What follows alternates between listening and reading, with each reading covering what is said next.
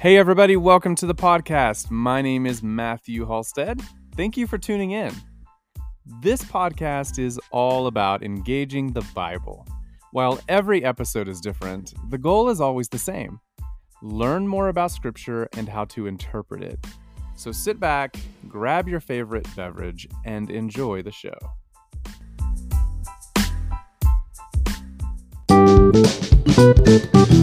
Hey everyone, welcome back to The Bible Unmuted.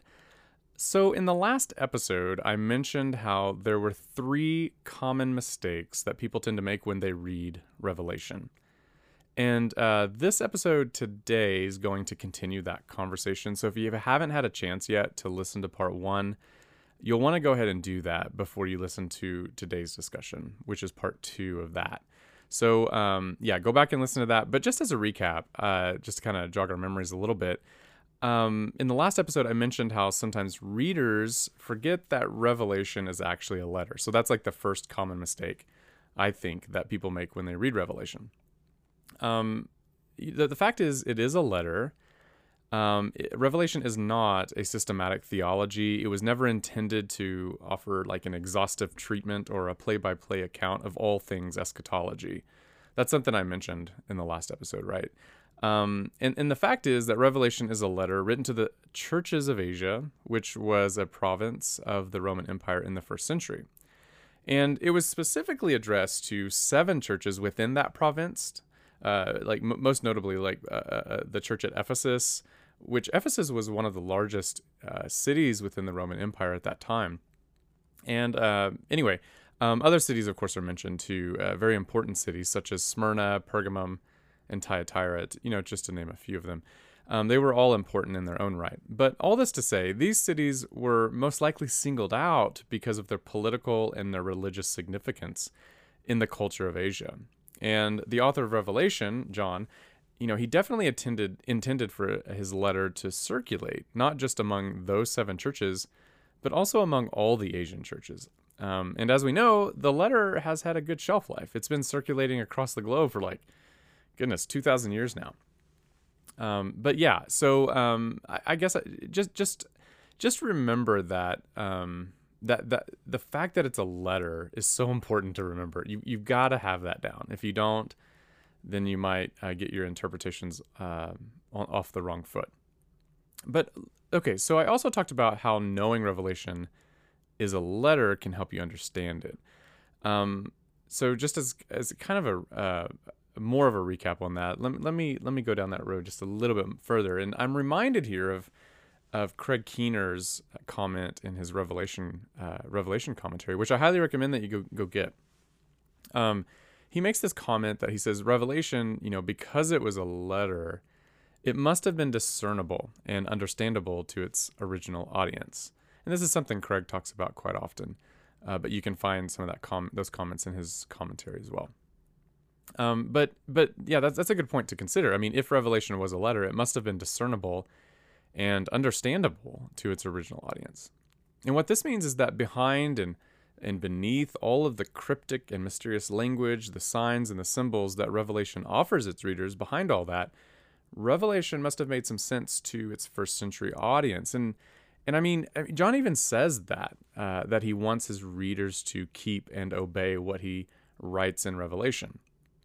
Okay, well, that raises a question. How could the first century audience have kept and obeyed Revelation's message if they weren't able to understand it in the first place? I mean, they couldn't, okay?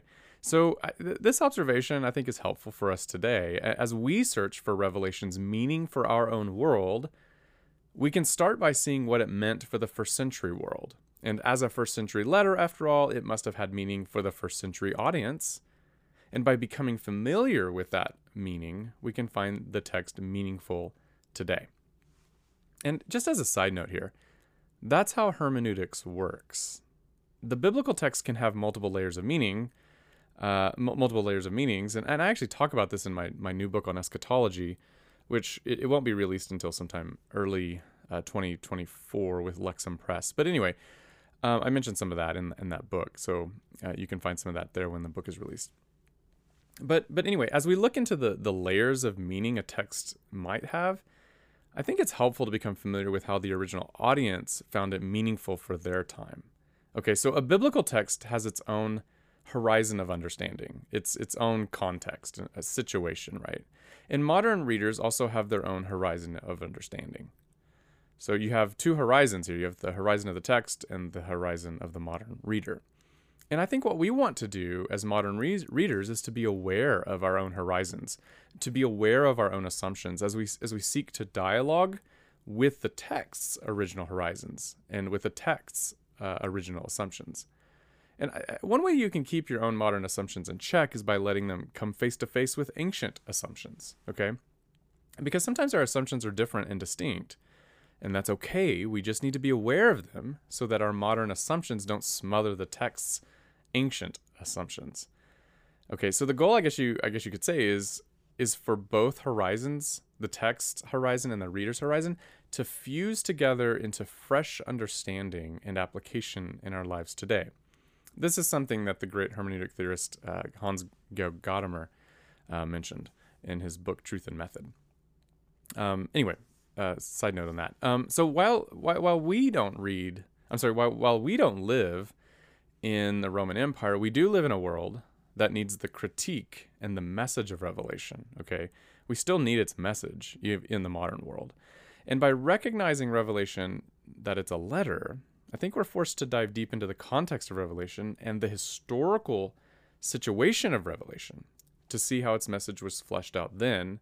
And I think this will give us some good theological grammar for speaking to our own world today. Again, there's lots more to say on this topic, and no doubt in the future I'll be chatting a lot more about the hermeneutic and the interpretive relationship between an original ancient text and modern context. I'll have more to say about that in the days ahead. In the meantime, though, if you are interested in that topic, if you're a hermeneutic nerd like I am, I did write a book called Paul and the Meaning of Scripture, which essentially is an in-depth explanation of how I think hermeneutics works and how interpretation and how it works, okay? And so what I do is I use Paul's letter to the Romans as a case study of sorts for how interpretation plays out and how readers find the understanding that they do in texts. So the first section of my book is all about hermeneutic theory, and the second part is all about Paul's interpretations of the Old Testament in Romans. So anyway, check that out if you're an interpretation nerd. Yeah, or just check the book out if you need something to help you fall asleep at night. It works for that too. Okay, enough of that. But yeah, anyway, go back, check out last week's episode, and in that episode I give some examples for how knowing Revelation as a letter helps you interpret it. Okay, so in today's episode, we're going to chat about two other mistakes that people make when reading Revelation, and these two things are this. First, a lot of people forget that Revelation is an apocalyptic text. Okay, and along with this, they aren't quite sure how to read an apocalypse. Maybe they don't know what an apocalypse even is. So we're going to talk about that today. The third mistake that people make is that a lot of people, they're not sufficiently familiar with what biblical prophecy is all about. So Revelation calls itself a prophecy, and so it's a prophetic book. But because we tend to be confused about how biblical prophecy works, we tend to be confused with how to read a prophetic book like Revelation. Before I start discussing apocalyptic and prophetic stuff, I want to share a cool announcement. Next week, I'll be interviewing Dr. Scott McKnight about his new book on Revelation. It's called Revelation for the Rest of Us, a prophetic call to follow Jesus as a dissident disciple. This book was published and released by Zondervan in February of this year, so it's like hot off the press.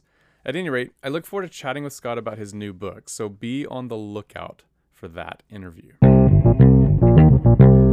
Okay, so let's talk about apocalypse. Scholars often describe Revelation as being a text characterized by multiple genres.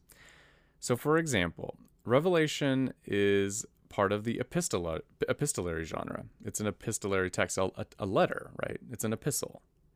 But it's also part of the prophetic genre. And so I'll chat more about that in a moment. But let's jump to the third genre that Revelation is often said to be. Revelation is an apocalyptic writing. It's an apocalyptic text. And scholars typically talk about how apocalypse is a genre of literature. So it's a type of writing. Okay. And Revelation is considered to be a part of that genre too. And so to understand Revelation's message, I mean, to interpret it rightly, I think modern readers need to learn a thing or two about the characteristics of the apocalyptic genre. And before I say more about that, I'd like to talk about the word itself, apocalypse, which I think is often misunderstood today.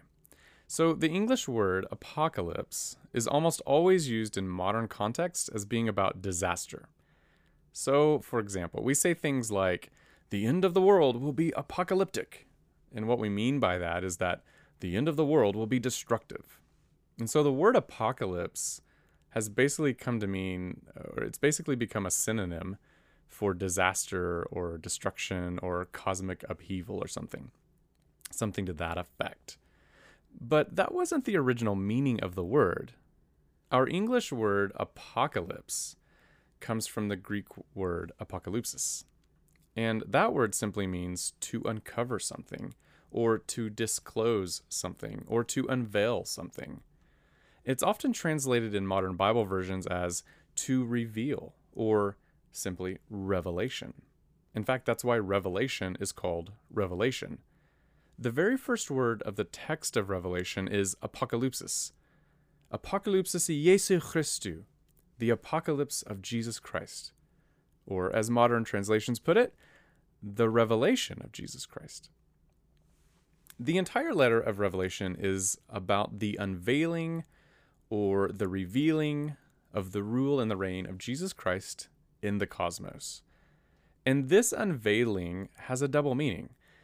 It is the revelation that comes from Jesus Christ, and it is the revelation that is Jesus Christ. And I think that's what the opening line of Revelation 1:1 is all about. The revelation of Jesus Christ. It means the revelation that comes from Jesus and the revelation that is Jesus. And the basic idea is that John's original readers needed reminding that what they see in the physical realm does not represent what is actually true of reality when they take it as a whole. Okay, when you take reality as a whole, you get the full truth, and only an apocalypse can give you the reality of the entire cosmos, okay? So the first century church, they lived under the reign of Roman emperors. Think of Nero or Domitian. These are irrational actors who were very destructive and quite evil. And if the early church wasn't careful, then they might be tempted to despair. They might be tempted to give up hope. All they could see was how evil was getting its way. All they could see was the twisted rule of Rome. But what Revelation reveals is that there's actually more to the story. Rome does not have the final say. The eternal city of Rome was not, contrary to popular opinion at the time, it was not going to last forever. The Roman Empire was but a small footnote in the annals of world history. Rome would be judged, and a new city, the New Jerusalem, would take its place. The New Jerusalem, the dwelling place of God and humans, that is the eternal city, not Rome. So this is the truth that Revelation reveals. That message would be, no doubt, a comfort. It would be an immense comfort to the churches. It would have told them that their troubles would come to an end. And it would also, it would just give them tons of hope, and it would give them strength to live their lives. Revelation acted as a sort of lens through which the church ought to interpret their reality. And so when they looked at, say, the Roman imperial system, what they should really see is a monster empowered by a serpent, Satan, who would be destroyed by the Lamb who was slain. Revelation offered the church a fresh way of seeing reality. As an apocalypse, it helped them see themselves as part of God's ruling people. The early Christians, and like all Christians today, we are followers of the Lamb, and we will rule and reign with God. And as a side note here, for those of you who are familiar with Mike Heiser, think of the Divine Council stuff at this point. If you're not familiar with Mike's teaching on the Divine Council, you should really go do some research on that and catch up on the reading. I really think Mike has left us a great treasure of teaching on that topic. So go check out his material at Awakening School of Theology. Go check out his website and go do some reading. Go get the book, The Unseen Realm, and all that stuff. It's really, really helpful material. Okay. So in one of David De Silva's books, he makes a comment that I think is actually super helpful here. And it's super helpful for those who want to study Revelation to keep in mind. In his book, I think it's in his book, Unholy Allegiances. In that book, he says something like this. He says, Revelation does not require an interpretive key to unlock its message. To the contrary, Revelation is the interpretive key to unlock the meaning of the world around us. And that's not exactly like a word-for-word quote, but it's a close paraphrase from memory. At any rate, I do think De Silva is spot on here. Revelation, as an apocalypse, it's intended to shed light upon the world. It was given to us to help us interpret the world rightly, to help us to understand it. And I think that's one thing that apocalyptic writings do. They allow you to see, to peel back and look beyond the seen realm and into the unseen realm, as Mike would put it, right? So, okay, I want to talk a little bit more about the apocalyptic genre itself. So going back to David De Silva, this time I'm looking at his book, Discovering Revelation, which you should pick up. It was published in 2021. And in that book, he offers a pretty good summary, good overview of apocalyptic as a literary genre. So I'm just going to read from that book, looking at page 25 here. And so, yeah, just follow along. Listen to what David says about apocalyptic genre. Quote, scholars now use the term apocalypse to refer to the larger body of texts that contain such narratives of divine mysteries disclosed through ecstatic experiences as a literary genre. In one sense, therefore, reading Revelation chapter 1, verse 1 as an announcement of the book's literary genre is anachronistic. In another sense, however, as these texts all represent literary narrations of the same kind of allegedly lived experience, the revelation of heavenly mysteries through visions, conversations with supernatural beings, and the like, the use of the term to denote a literary genre is quite apt. In other words, he's saying, yeah, I mean, it's okay to call Revelation an apocalyptic text. Okay, he continues. He says, other texts that fit in this pattern include 1st Enoch, the Testament of Levi, 4th Ezra, 2nd Baruch, and the Apocalypse of Abraham. Though in one respect these are unlike Revelation in that they are written from the perspective and in the voice of a revered figure of sacred history, whereas John writes from his own perspective and in his own voice.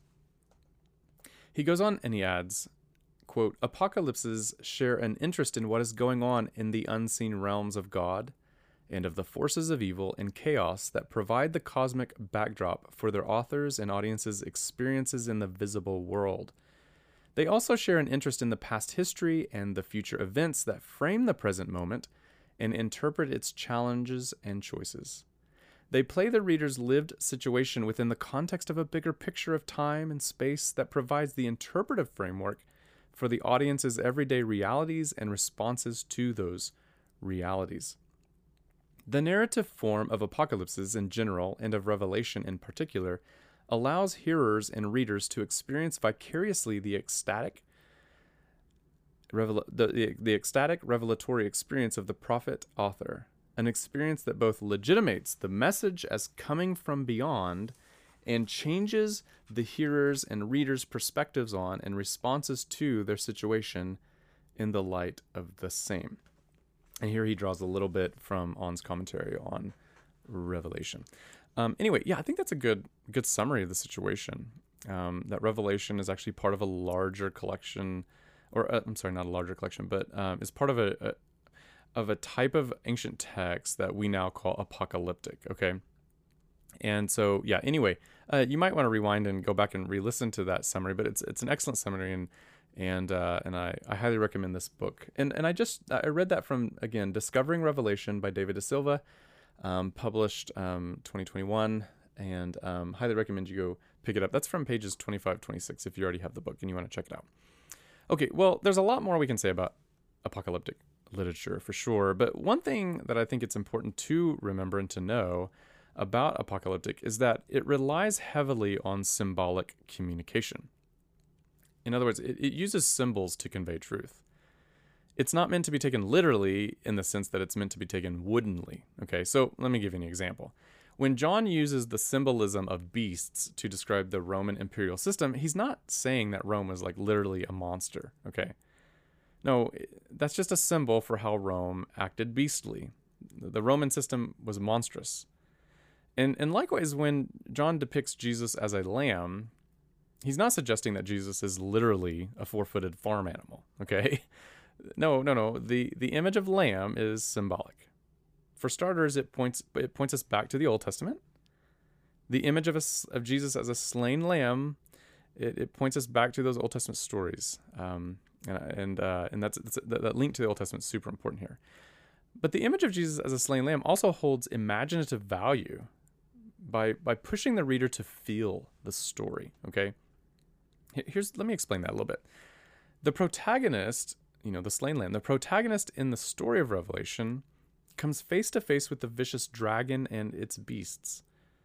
And I think one might be tempted to ask, okay, how could a slain lamb ever conquer those monsters? John's visions reveal something very important in this respect about the crucifixion of Jesus. The slain lamb conquers the beasts, not in spite of his weakness, but through his weakness. In fact, the message is that the weakness of God is stronger than the strength of the enemies of God. And if you are familiar, if you're familiar with the way the story ends, the humorous fact is that there is no final battle, right? The dragon and the beast, they're easily conquered by the slain lamb. The cross and the resurrection of Jesus is the source of victory. I mean, think about how that feels to read that if you are in a situation like the seven churches who are being persecuted, or at least have the threats of persecution always at your neck. This message will resonate. You can feel it through these images. These images are illustrations. They're almost like verbal they're poetry that evokes images that the readers can enter into. Okay, that's the power of symbols, the power of symbolism, the power of apocalyptic.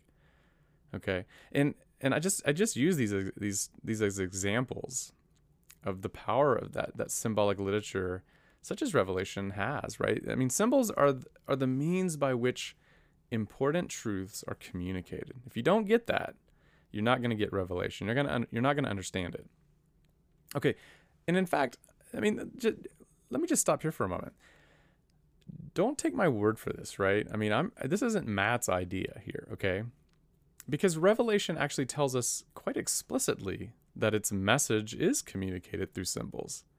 So, for example, get your Bible and pull out Revelation chapter 1, verse 1. Okay, let me read it. I'm going to read it from the New Revised Standard Version. Okay, it says, "The revelation of Jesus Christ, which God gave him to show his servants what must soon take place. He made it known by sending his angel to his servant John." Okay, in that verse, the words "he made known" is a translation of the Greek word semeion. Okay, this word semeion, it means sign or symbol. Okay, and we actually get our word semiotics from it, which is the branch of philosophy that studies the symbolic nature and essence of language. Okay, so anyway, my point here is to show that according to its own testimony, Revelation itself says that the revelatory message it communicates is communicated through signs and symbols. Okay, this is something that, again, Craig Keener often points out, and go check out his commentary on this verse. It's a very important point. Again, this is not Matt's idea, okay? It's not David De Silva's idea. This is what the text is saying, and we need to really pay attention to what the text is saying here. So here's my point in all of this. One mistake modern readers make when they read Revelation is that they forget that it's an apocalypse, or maybe they're just not aware that it's an apocalypse. Okay, and again, by apocalypse, we mean that Revelation is a text that reveals reality in a highly symbolic way. It reveals unseen reality in a highly symbolic way. And when we forget that Revelation communicates truth through signs, symbols, metaphors, and vivid imagery, when we forget that, we end up interpreting things perhaps too woodenly, and we get our interpretations off on the wrong foot. Okay, so I'm actually convinced that one way to prepare ourselves for reading a text like Revelation is to spend a lot of time reading poetry. Okay, poetry, as you know, it depends on metaphor. It often depends on metaphor and all sorts of other literary devices. And two, just remember how indebted Revelation is to Old Testament prophets who made it a habit of writing poetry, okay? So many Old Testament prophetic texts depend on poetic devices. Personification, metaphor, all of, you gotta be familiar with all those things. Okay, so those Old Testament prophets depend on those poetic devices, so don't be surprised when you read a text like Revelation, okay, and it's doing some similar things. It's heavily dependent on the Old Testament, which those Old Testament prophets were heavily dependent on using poetic devices to communicate truth. All right, that's how the prophets worked. Okay, now speaking of prophecy and prophets, I want to turn our attention to a third common mistake that people make when they read Revelation. Because Revelation describes itself as a prophecy, a lot of modern readers think that Revelation must therefore be all about the future. And I want to propose that this is a wrong way to look at Revelation, and it's a wrong way to think about prophecy.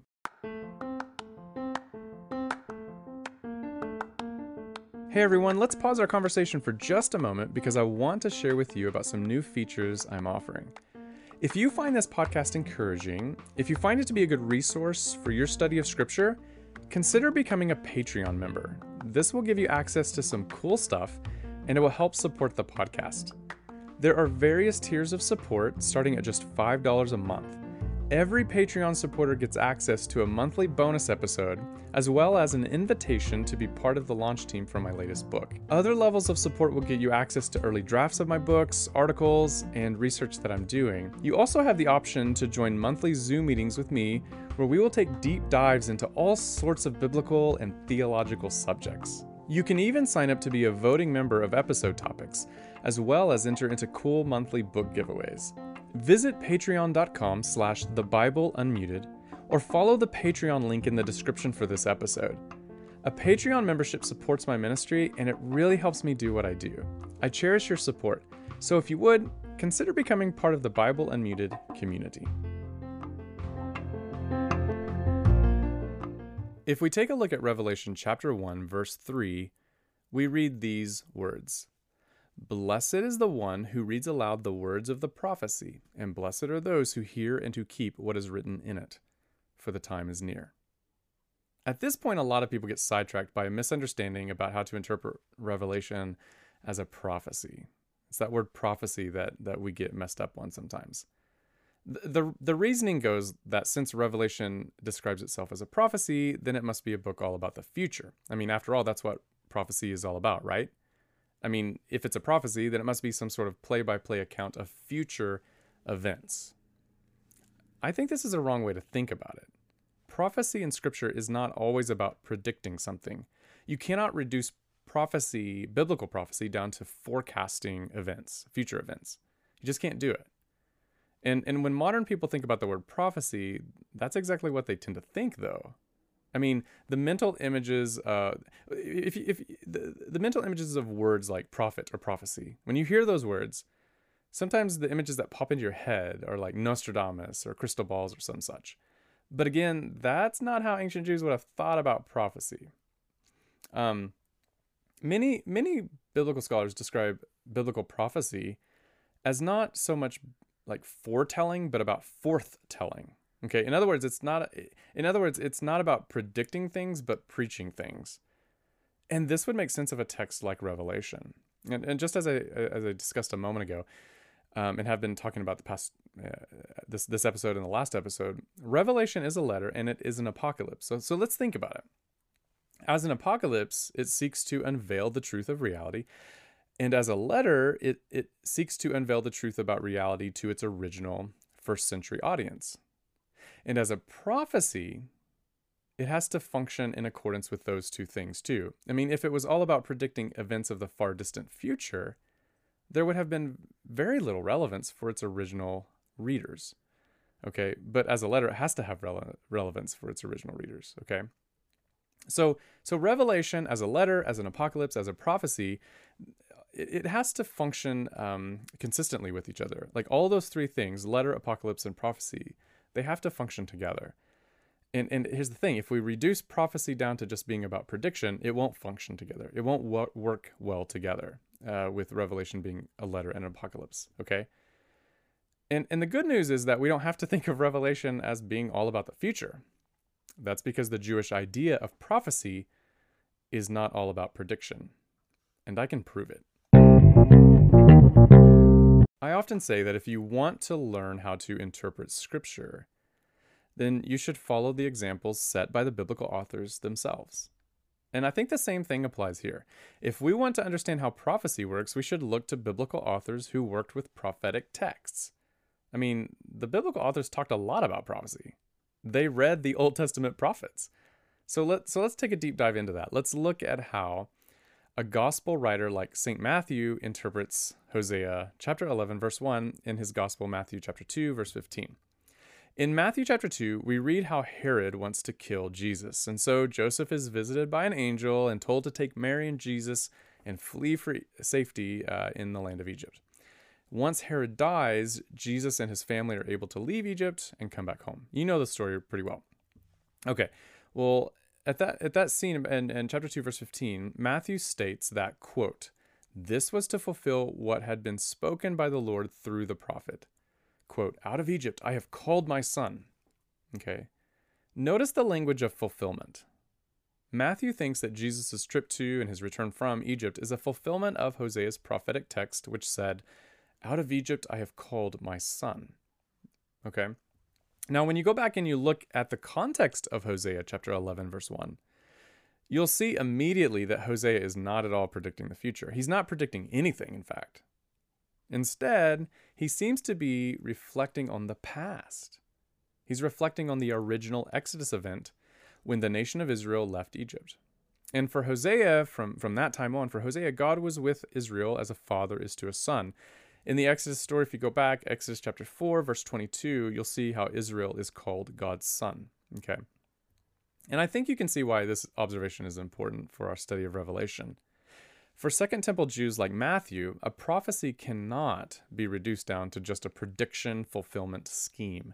It's not just about predicting the future. If you make biblical prophecy to be all about predicting the future, then you're going to hit some snags along the way. I mean, you're not going to be able to make sense of texts like Matthew chapter 2, verse 15. Because Matthew thinks Hosea's prophecy is fulfilled, even though Hosea was not predicting anything. Okay, so in other words, the Old Testament prophetic word has to function in a way other than simply the prophet predicting the future. It has to, okay? And so what Matthew is doing in that text is he sees Jesus as a reenactment of the story of Israel. For Matthew, Jesus is a sort of interpretive lens that allows him to see Scripture as one big story, a story that is all about the people of God.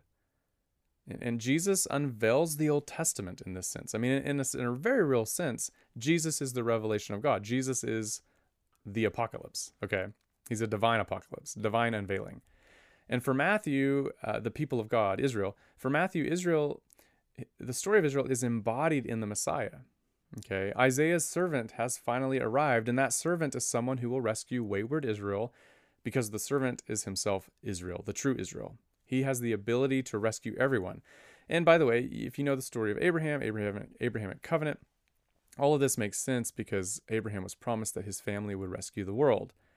And that's what Jesus has done. I mean, he is the true Israel who can rescue the entire world, including wayward Israel.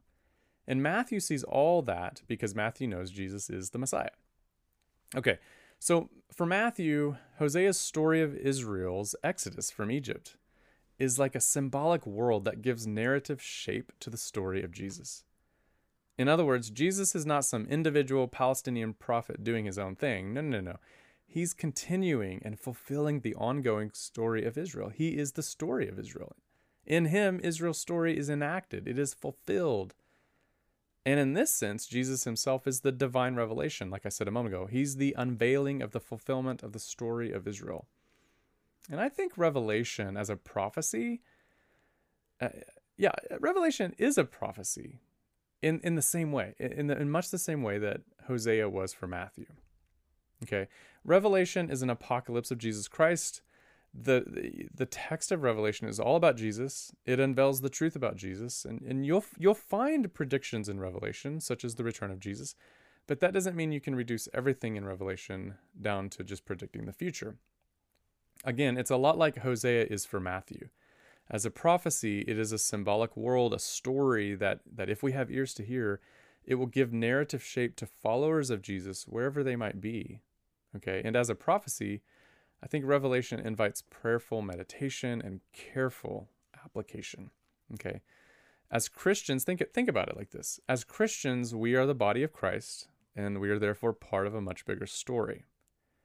Ours is a story of navigating life in a world dominated by beastly realities.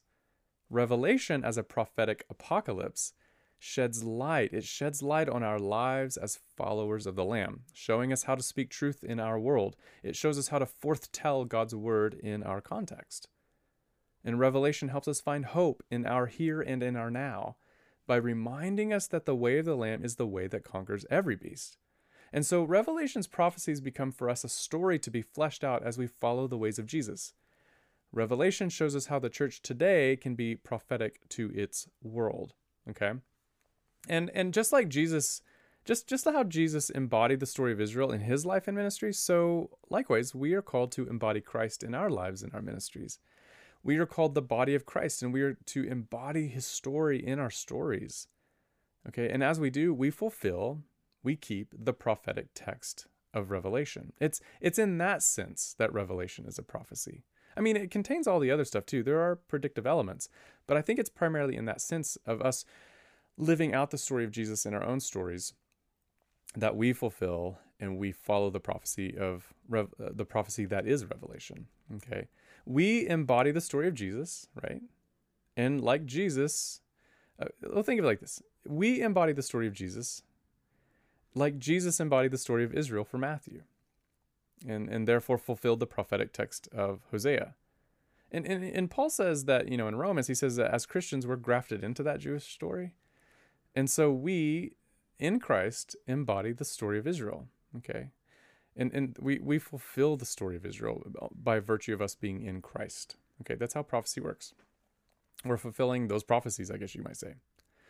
Okay, I think you can see how all of this may be relevant. Okay, so I'm not suggesting, again, I'm not suggesting that Revelation contains no future predictions. Not for a long shot, in fact. I mean, I have a partially futurist perspective of Revelation. I think Revelation predicts the physical bodily return of Jesus, for example. Okay, and that hasn't happened yet. So it's a future prediction. I don't deny that there are future predictions. What I do think is that Revelation cannot be reduced down to just a bunch of future predictions. And I don't think that just because it calls itself a prophecy, that it's a book all about the future, for the reasons I mentioned ago. That it's not in that sense that it is a prophecy, okay? At least not ultimately so. So in my eschatology book that it comes out, like I said, sometime early 2024, I go into a lot more details. I give some more examples and so on, right? But and trust me, I mean, in the future, I'll be talking a lot more about this topic as time goes on. I'm making a prediction, okay? But for now, though, I'm just tossing out these issues in an overview sort of way, sort of a introductory sort of way. Okay, so let's recap everything that we've talked about in the last episode and in this episode. So there are 3 common mistakes that people make when they read Revelation. The first mistake is that people often forget that it's a letter. Okay, that was last week's episode, talked a little bit about it today, but you have to take it into account. The fact that Revelation is a letter, that it's an epistolary genre of a genre of a writing, that's just part of its literary context. Okay, Interpretation 101 is that context is king, and so you got to take into account Revelation's literary context. Okay, the second thing is that we can't forget that Revelation is an apocalypse. Okay, you just can't forget it.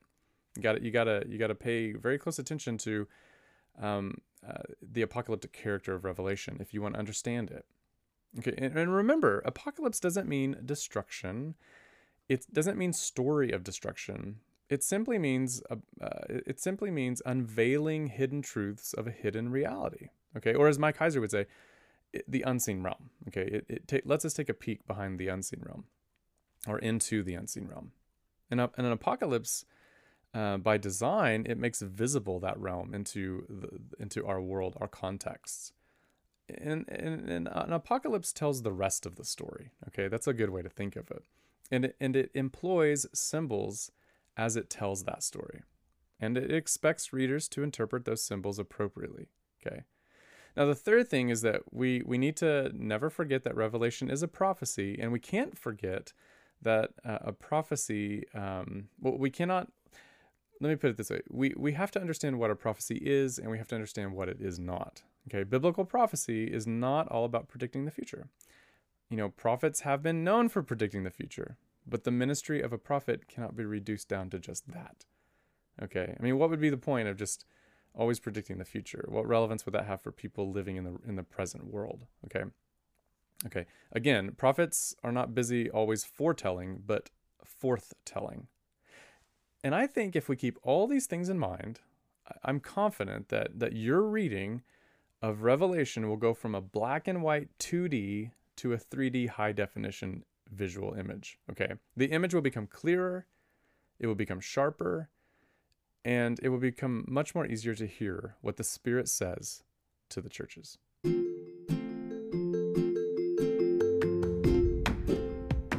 That's the end of today's episode, and thanks again for listening to The Bible Unmuted.